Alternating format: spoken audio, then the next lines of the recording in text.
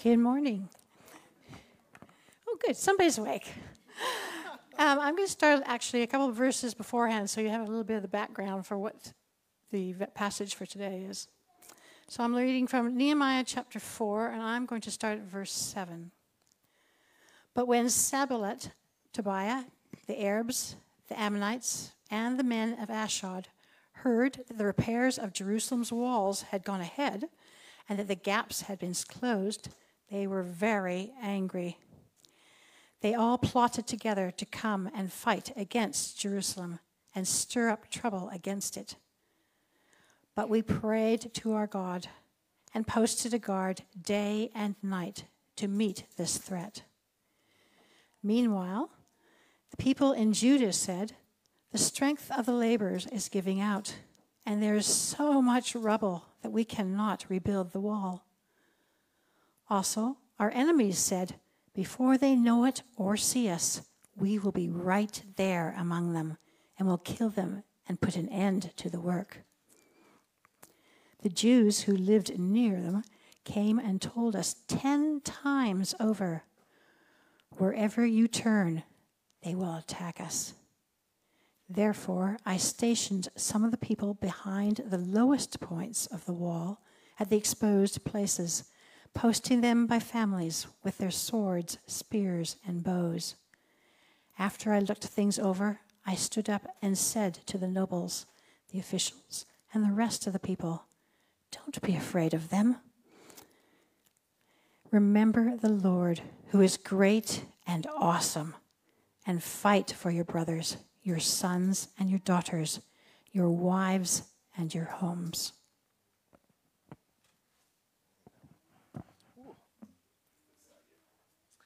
Now, as we've been in this season, we've been doing our pulpit swaps. And so I'm really excited to welcome our guests this morning, Leona. Leona, do you want to come on up? Yeah, give her a clap. It's great that she's around. Hello, good morning. It's good. It's been great. We had Dave in our first week. We had Nick Van Ruth. The other week we had me last week. I'm not really a guest, but that's okay. And we have Leona this morning. It's great. Do you want to just, share what's your role at Hills and how long have you been in that role? Yeah, that would just be useful, I guess, for a start. Can do that. Well, good morning. I'm Leona. I'm one of the pastors at Hills. I've been, like Josh, my husband grew up actually in Allgate Baptist, so maybe some of you know him lying in a little Mexicosi there even, who knows. We have been part of Allgate again. We lived overseas, came back and started pretty much with a team who did the church plant, who met here in this hall. So we were here from the very beginning when the Verdun campus was planted out of Allgate.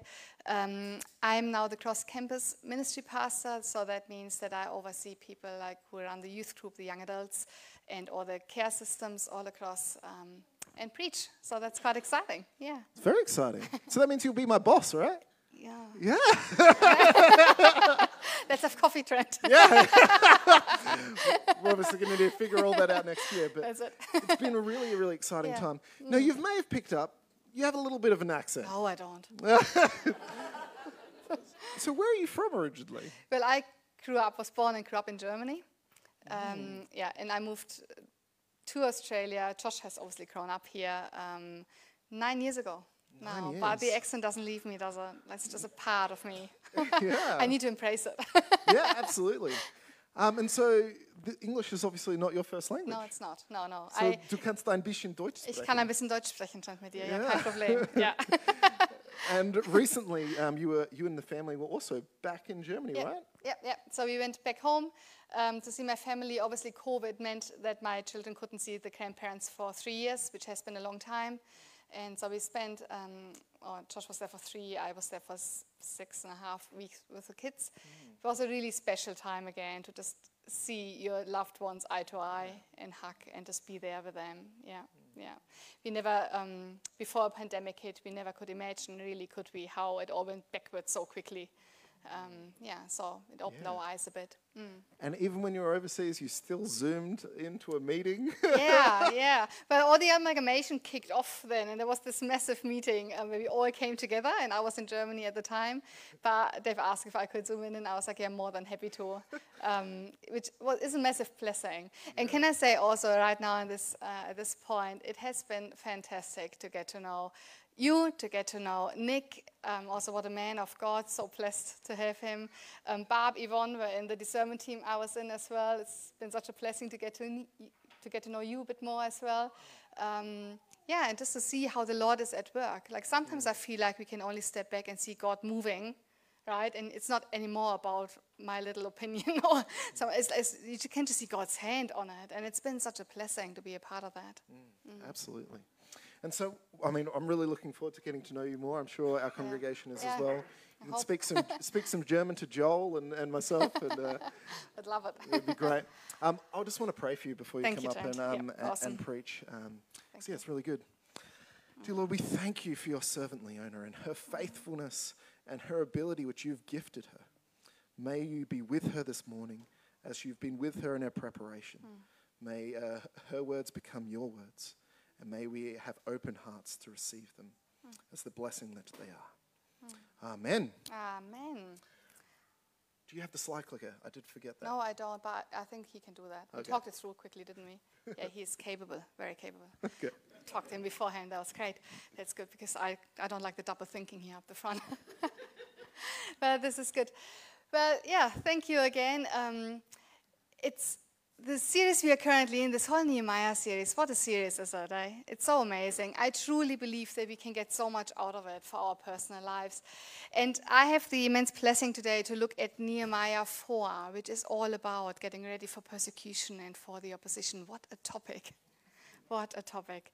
But before we get into this, I would like to ask you, just really personal between you and God, have you committed your life to Jesus? Have you committed your whole life to Jesus? Or maybe you are here and you got invited and you just heard about this Jesus man and you are sussing out church and sussing out what it is all about, and you are in the season of discernment of what is actually happening in your life and if you want to trust this man or not. Maybe you are there, or maybe you committed your life to Jesus years ago, but you probably wandered off a bit. And there may be a few areas in your life that are not fully committed to him again. Well, as I was thinking about today's sermon, I thought I would start off to let you know a few promises that the Lord has given you, that if you commit your life to Jesus, what he will do for you. And the Bible is full of promises. They're amazing, amazing stuff what he promises us. He says that he will give you life. He says that I'm for you, and if you believe in me, I will give you life. Matthew 16 says, then Jesus said to his disciples, whoever wants to be my disciple must deny themselves and take up their cross and follow me. For whoever saves their life will lose it, but whoever loses their life for me will find it. You will find true life if you commit your life to Jesus. That's an incredible promise. He promises to never leave you or forsake you, John 6. He promises you a reward in heaven. In fact, he actually promises you eternal life. That is incredible. That's a promise he's giving you. He speaks to you and he talks to you, and he also promises you that he will reveal himself to you. He will give you a growing understanding of who he is, of who this living God is here in this world. John 14, whoever has my commands and keeps them is the one who loves me. The one who loves me will be loved by my Father, and I too will love them and show myself to them. Amen. That is so good. Jesus will call you his friend, and he also says that he will plant his joy in your heart. And we could see all of this happening in the first few chapters of Nehemiah, couldn't we? We could. So if you haven't listened to all the sermon and you were away, go back and listen to the podcast. It's just been an amazing season to really dig deeper into the book of Nehemiah and what it means. So I just strongly encourage you to go on Spotify and to listen to this again. But we could see all of these promises. Nehemiah heard was a man, he heard the news that Jerusalem was in ruins, that the wall was broken down, and it grieved his heart so much. And he prayed to God all earnestly and honestly, and he cried out to him, and he said, God, what do we do? Do something, Jesus. Do something, Lord. And God planted a vision in Nehemiah's heart that he would be the man to go back to Jerusalem and build the wall. And this vision grew within Nehemiah, and he got so excited, and he was sitting there probably just thinking about it all, freaking out a tiny bit, I can only imagine as well. But then the Lord gave him the courage to talk to the king. And Nehemiah went and approached the king at the time. So what we need to know is, if you approached the king a bit wrongly back then, or if you said something that the king didn't like, you could lose your life over that. That was a pretty quick decision to be made. So Nehemiah stepped out in faith, and he approached the king. And the Lord gave favor for Nehemiah. The king listened to Nehemiah, and he granted him favor. And he didn't only support what Nehemiah said, but he also equipped Nehemiah to go back to Jerusalem and to be released into doing this work. In chapter 3, we could then see how many people participated in building the wall, and in fact, how quickly the wall was going up. And now we are in chapter 4, where the Israelites, when Nehemiah is facing opposition to the task that was given to him, to the task where the Lord puts the vision in his heart, they faced opposition to what God was doing. So this chapter is about facing opposition, and this is another promise that God is giving you. That if you commit your life to Jesus fully and truly, and you are following him, he is promising you that you are going to face opposition. And that's a promise that we don't often like to talk about, do we? We like to all say all the lovely bits and pieces, but this is a promise as well. Because where God is at work in this world, there will be opposition. Because the enemy doesn't like that. And it happened to Nehemiah too. So let's read again Nehemiah 4, 7 and 8. But when Sanballat and Tobiah and the Arabs and the Ammonites and the Ashdodites heard that the repairing of the wall of Jerusalem was going forward and that the breaches were beginning to be closed, they were very angry. And they all plotted together to come and fight against Jerusalem and to cause confusion in it. A month of effort before of building this wall has shown remarkable results of what was actually happening. It was crazy how quickly this wall went up. Absolutely unbelievable. Considering the people that were building the wall, they were not all fully trained to do all of this. They were probably people like you. I've never built a wall. I mean, we may have some builders here in the room. I'm not, but there were normal people like you and I who were starting to build this wall, and yet it was going up so fast. I can only imagine how the Israelites must have been so inspired to see this wall going up so quick. Be like, yes, we are doing it. We are on this mission that God has given us, and it's actually happening.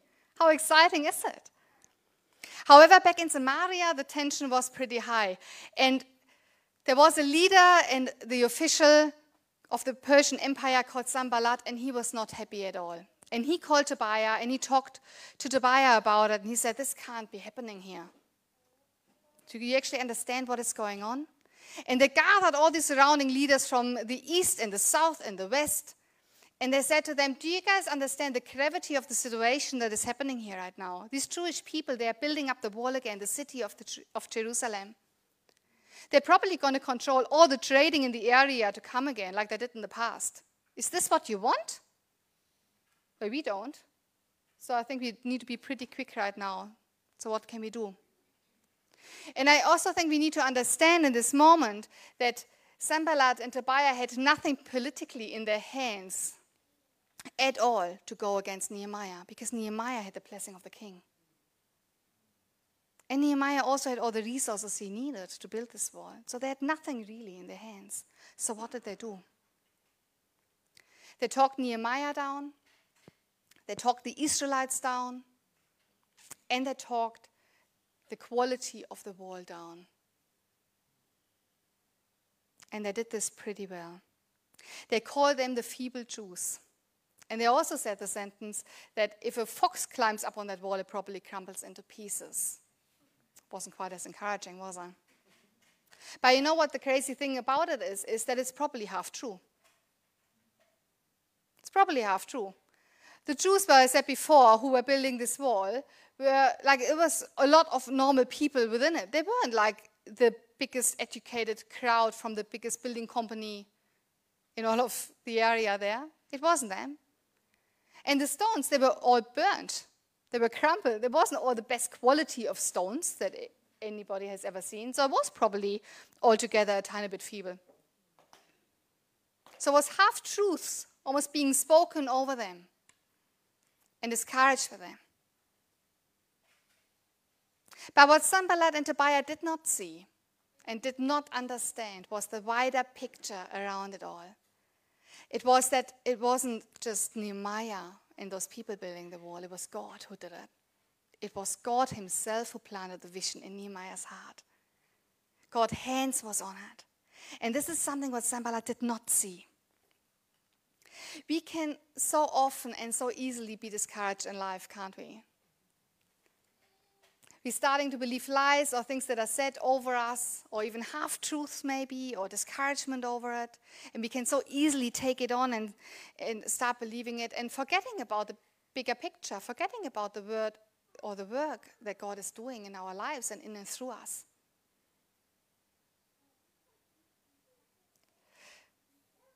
I want to just tell you a little story now. When my little daughter, Cassie, she was here before.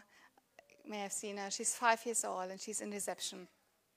And I picked her up from school a couple of weeks ago. And usually she's quite happy. But on that day, she came into the car and she was quite quiet. And I said, "Oh, Cassie, what's up?" And then she actually started crying. And she said that one of her friends told her that her hair isn't as pretty as her friend's hair. And in fact, that she's stupid. So as a mum, your heart aches straight away, isn't it? Don't you talk like this? No, I try to my daughter. Like you're grieving. It's like, what are these lies, right? And I turned over and I said, "Cassie, if mommy now tells you that you're a banana, are you a banana?" And she looked at me, she started laughing. I got her laughing. She's like, "Mommy, no, I'm not a banana." And I said, "Of course you're not. Of course you're not. So who are you? What does the Bible say that you are? God said that you are fearfully and wonderfully created. This is what God said that you are. And in fact, if you follow him and you pray for wisdom, God even promises you that he gives you his wisdom. Well, let any human being tell you anyway that you're stupid. If you have God's wisdom in you, this is who we are. I believe that if we actually accept and understand our identity in God and who we are, then words and half-truths and lies over us or discouragement doesn't actually have to affect us a great deal. It's easier said than done. But I believe if we truly know who we are, then we can plant our security in Christ. And this is what Nehemiah had done in that moment. Nehemiah heard all these talks from all the people reporting back to him from each side. The Jewish people among themselves were talking, everybody was talking, but Nehemiah knew that the Lord was with him. If you follow Jesus in your life, if you commit your whole life to Jesus, you should not be surprised when you face discouragement in your life and opposition. Even Jesus did it. His whole ministry on earth, he faced opposition all the way up to the cross. The Romans were against him, and even some disciples, right, turned against him. Or tried not to know him for a little bit. You're going to face opposition. Paul says in 2 Timothy 3:12 that all who desire to live a godly life in this world will be persecuted. You know, when I was thinking about it and I look back at all the apostles from the New Testament, I'm going to read it out because it actually is a bit crazy. The 12 apostles, how their life finished, this is the following. Judas, who betrayed Jesus, hanged himself. James was executed by Herod. Peter and Paul were murdered. Andrew was crucified. Thomas was pierced by spears to death. Philip was killed. Matthew and Bartholomew were murdered. James was stoned. Simon was killed. John was the only apostle where it's believed that he died a natural death.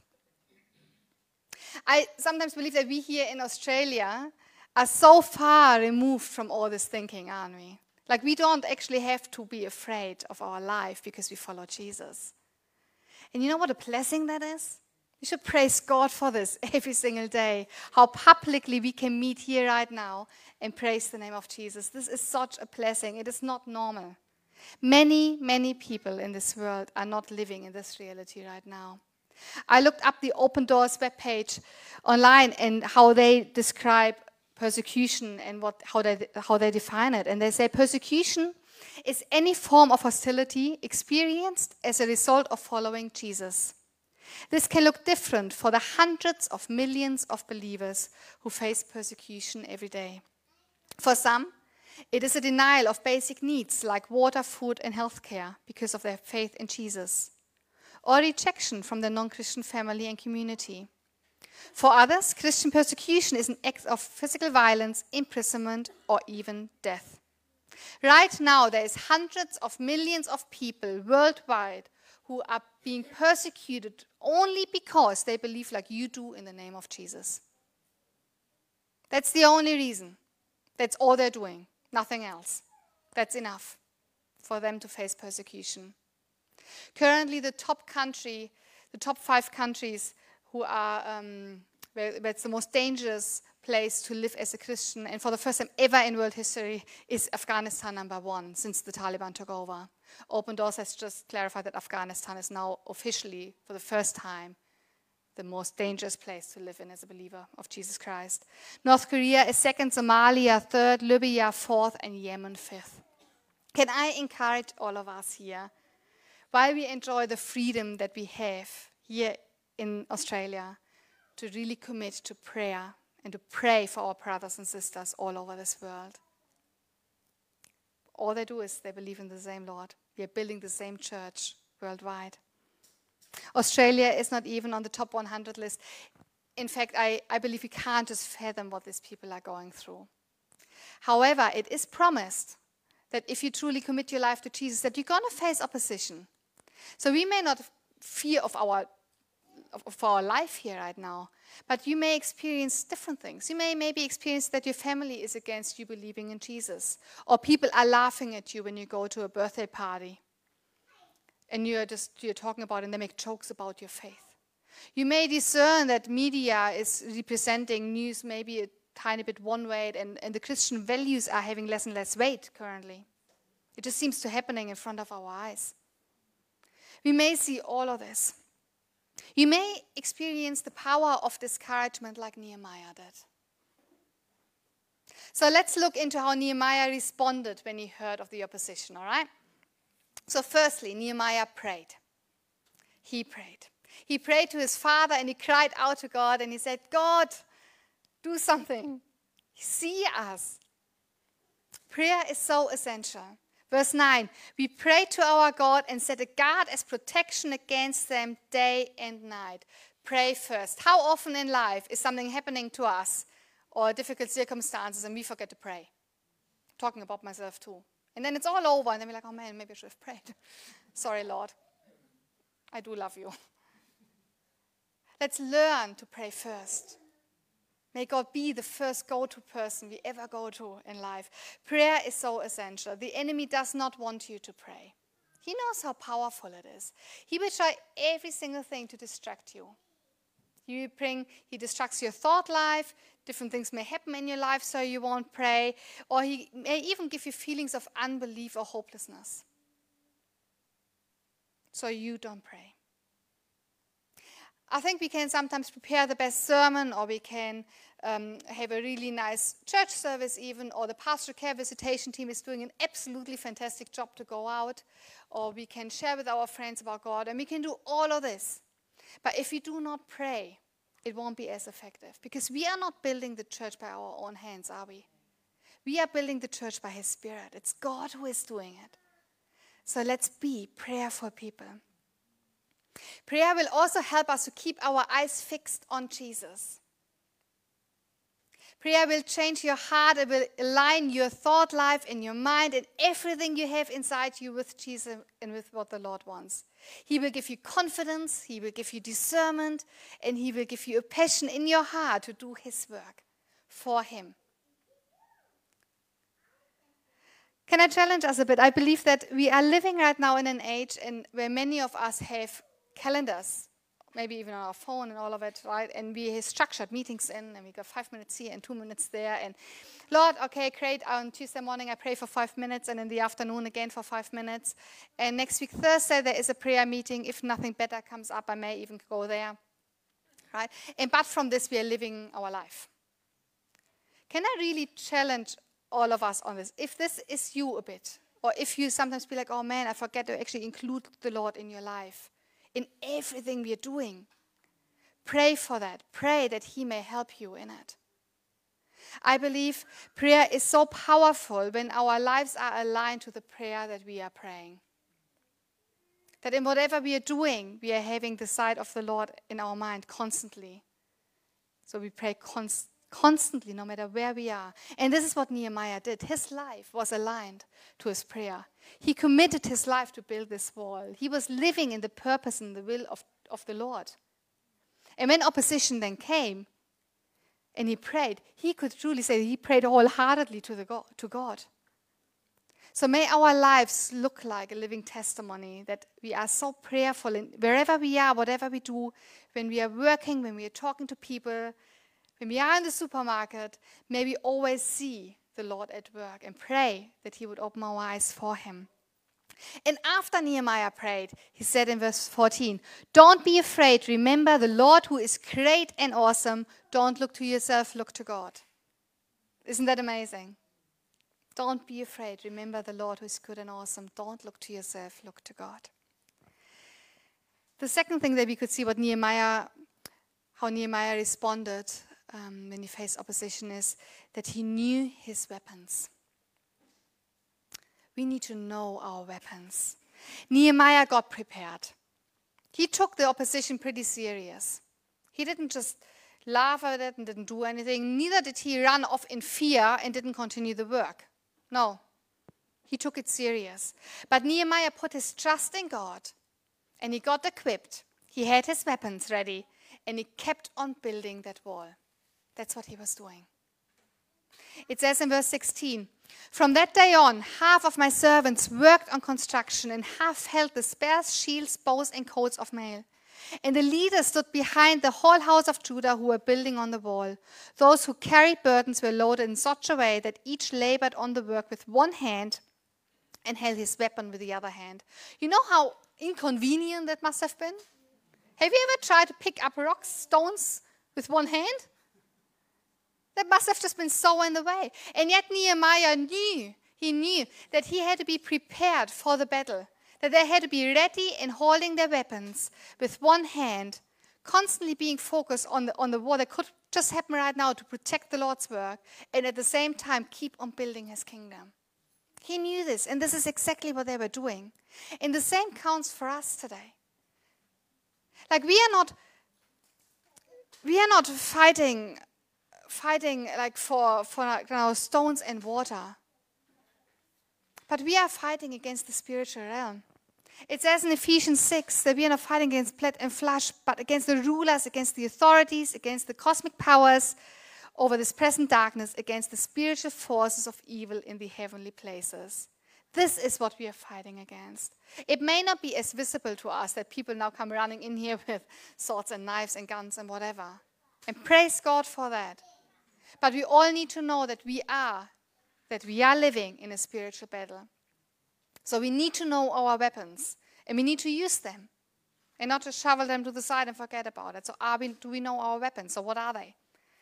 Our weapons are the armor of God. Let's look in Ephesians 6, 13 to 18. It says, therefore, put on the full armor of God, so that when the day of evil comes, you may be able to stand your ground. And after you have done everything to stand, stand firm then, with a belt of truth buckled around your waist, with a breastplate of righteousness in place, and with your feet fitted with a readiness that comes from the gospel of peace. In addition to all this, take up the shield of faith, which you extinguish all the flaming arrows of the evil one. Take the helmet of salvation and the sword of the Spirit, which is the word of God. And pray in the Spirit on all occasions, with all kinds of prayers and requests. With this in mind, be alert and always keep on praying for all the Lord's people. So let's look into it quickly, what it means for us. The belt of truth. One of the devil's favorite weapon is the lie, so truth will be distorted. Pray that the Lord will give you discernment and wisdom in your life to know the truth. Pray for that. The breastplate of righteousness. Satan tries to destroy your self-worth. He does not want you to know and understand your position in Christ, because that's pretty powerful. But remind yourself of these promises. Remind yourself constantly who you are in Christ. Shoes for our feet, so we can share the good news of Jesus with boldness and with confidence. Pray that the Lord would give you boldness and confidence. And pray that when you go out in your day, in your everyday life, that you would actually go with open eyes to see. Who knows, maybe tomorrow in Mount Barker in the supermarket, there's a person picking the milk up off the shelf at the same time with you. Who knows what could happen? How open are we for the Lord to use us? Shield of faith. Let's commit ourselves to Christ, so He will make us strong and give us faith when we are facing temptations and opposition. Faith is a gift. We can pray that the Lord will grant us more faith and give us more of this gift. That is beautiful. The helmet of salvation. How often do things start in our own mind? When we start believing lies, discouragement, fears, all of this. But pray the helmet of salvation over you, so that the Lord would renew your mind and that you would stay focused on Him and on what He is doing. The sword of the Spirit, which is the word of God. Are we reading the book? Are we reading scripture? Are we getting to know the truth? The word is the truth. The Bible is the truth. If we read the word and we are actively using it and doing it and living by it and praying over it, we won't just believe any weird lies that come our way. The Lord will equip us. And again, pray that the enemy does not want us to pray. It says at the end, pray on all occasions. May we be aligned with the Father and earnestly, earnestly pray to become more like Him. This life here is not about us. It is not about how well we are doing to build a church, or how well we are doing how hard we are suffering for the name of Jesus in whatever country we are suffering in right now or doing. It's not about the hardship we need to necessarily feel, is it? It is about us aligning with the Lord in doing what He's asking of us in our life, so He can do the work in and through us and empowering us. It is all about Him. But the moment we forget Him in it, it is all about our hands. And we really quickly can shoulder tap ourselves and forget about Him. May we always be prayerful and align with God, coming under His authority and build His kingdom with Him. And lastly, when Nehemiah heard about the opposition, he knew the power of unity in community. Verse 23, so neither I nor my brothers nor my servants nor the men of the guard who followed me, none of us took off our clothes. Each kept his weapon at his right hand. Doing life in community is so powerful, isn't it? It wasn't Nehemiah building the wall on his own. It was all the people building the wall together. You are not alone when you are facing opposition. You need to know that you have brothers and sisters in Jesus who are there for you. This is why church is such a blessing. Who will hold your hand, who will encourage you, who will equip you, who will also correct you and hold you accountable. But let's do this life together. Let's walk together in perseverance towards this race in perseverance, so we can actually see Jesus at the end of the day, hand in hand. How exciting is all of that? What we need to understand is that the Israelites were not building the wall for themselves. They were building the wall for all the future generations to come. They were building the wall also for us. Because it was Jesus also who came back to Jerusalem. Jerusalem was God's city. It was God's place. The temple in Jerusalem, there was God's presence was dwelling inside that temple. That was their identity. This is where they looked at, and it was all in ruins. Our home is no longer Jerusalem. Our home is God. And it is not about the building anymore. It is about this kingdom covenant. But we too are asked to build his kingdom here on earth. And we too are asked to pick up the rocks and to start building it together. Can you imagine what it would be like if all the believers right now in this world who believe in the name of Jesus would truly give up their lives, completely align with him, be prayerful people, know the word of God, actually read it, study it, let it transform their life, and be willing to be used in this world for him, in confidence, and knowing their weapons, how quick a wall may go up.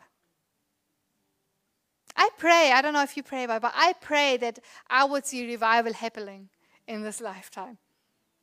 I pray that the church would just come up. We are not in a battle for now bricks and water, but we are in a battle for spiritual sons and daughters. That's what we are in a battle for, so that more people will get to know his name. That is our task. And yes, you will face opposition. Jesus faced opposition.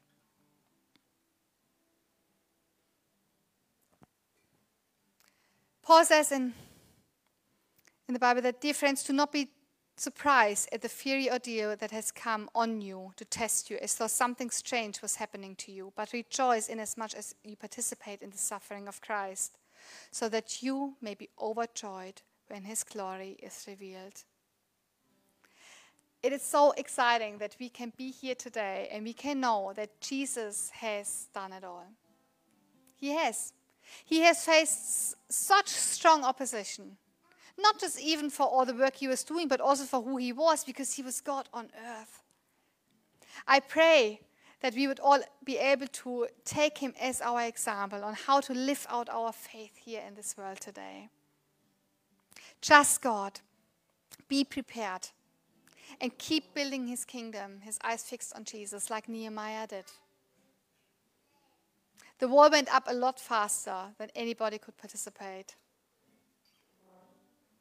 I would like to pray now for this area, for Mambaka, for Littlehampton, for Nairn, for all of this right now. And I pray that the Lord would raise up his church. And that we wouldn't be doing it by our own might and power, but by his. Amen. Jesus, Lord, we thank you so much that you are the Lord of Lords and the King of Kings. God, thank you that you are using us to build your church. Lord, and it's so humbling. It's crazy to actually think about, Lord, how you partner with humans to represent your holy name here on earth, Jesus. But you are, and you have chosen that. So we praise you for it, Jesus. We pray right now for this country. We pray for Australia. And we pray for the Adelaide Hills here, Jesus. That you would help us to be your light in this area, in the world, Jesus. Help us to put you first in our lives, in all areas of our lives, Lord. Help us to commit our lives to you, Lord, to be aligned with your Spirit, to pray constantly to you, Jesus, to include you every single moment in our lives, Lord. Jesus, I pray confidence and wisdom and discernment over our lives here, Lord, that we would know who you are. So when opposition comes, Lord, that we would know how to stand firm on your name, Jesus. That we would know our foundation in you, Lord, and that we can always believe in the truth, Jesus, for who you are and who you are to us, Lord. Lord, I pray in confidence that we would speak your word in confidence to other people, in love, Jesus. And that others would see us in the way how we love one another, Lord, and would ask questions of who this God is that we believe in. Lord, may we just be a living testimony for your glory, Lord. Help us to build this wall here, Lord Jesus. Help us to build your church. Thank you for Nehemiah, and thank you for all that he has done. Jesus, thank you that we can look back as an example to him, to be, how he kept on working for your kingdom despite opposition, Lord. May we do the same. In your precious name, Jesus. Amen.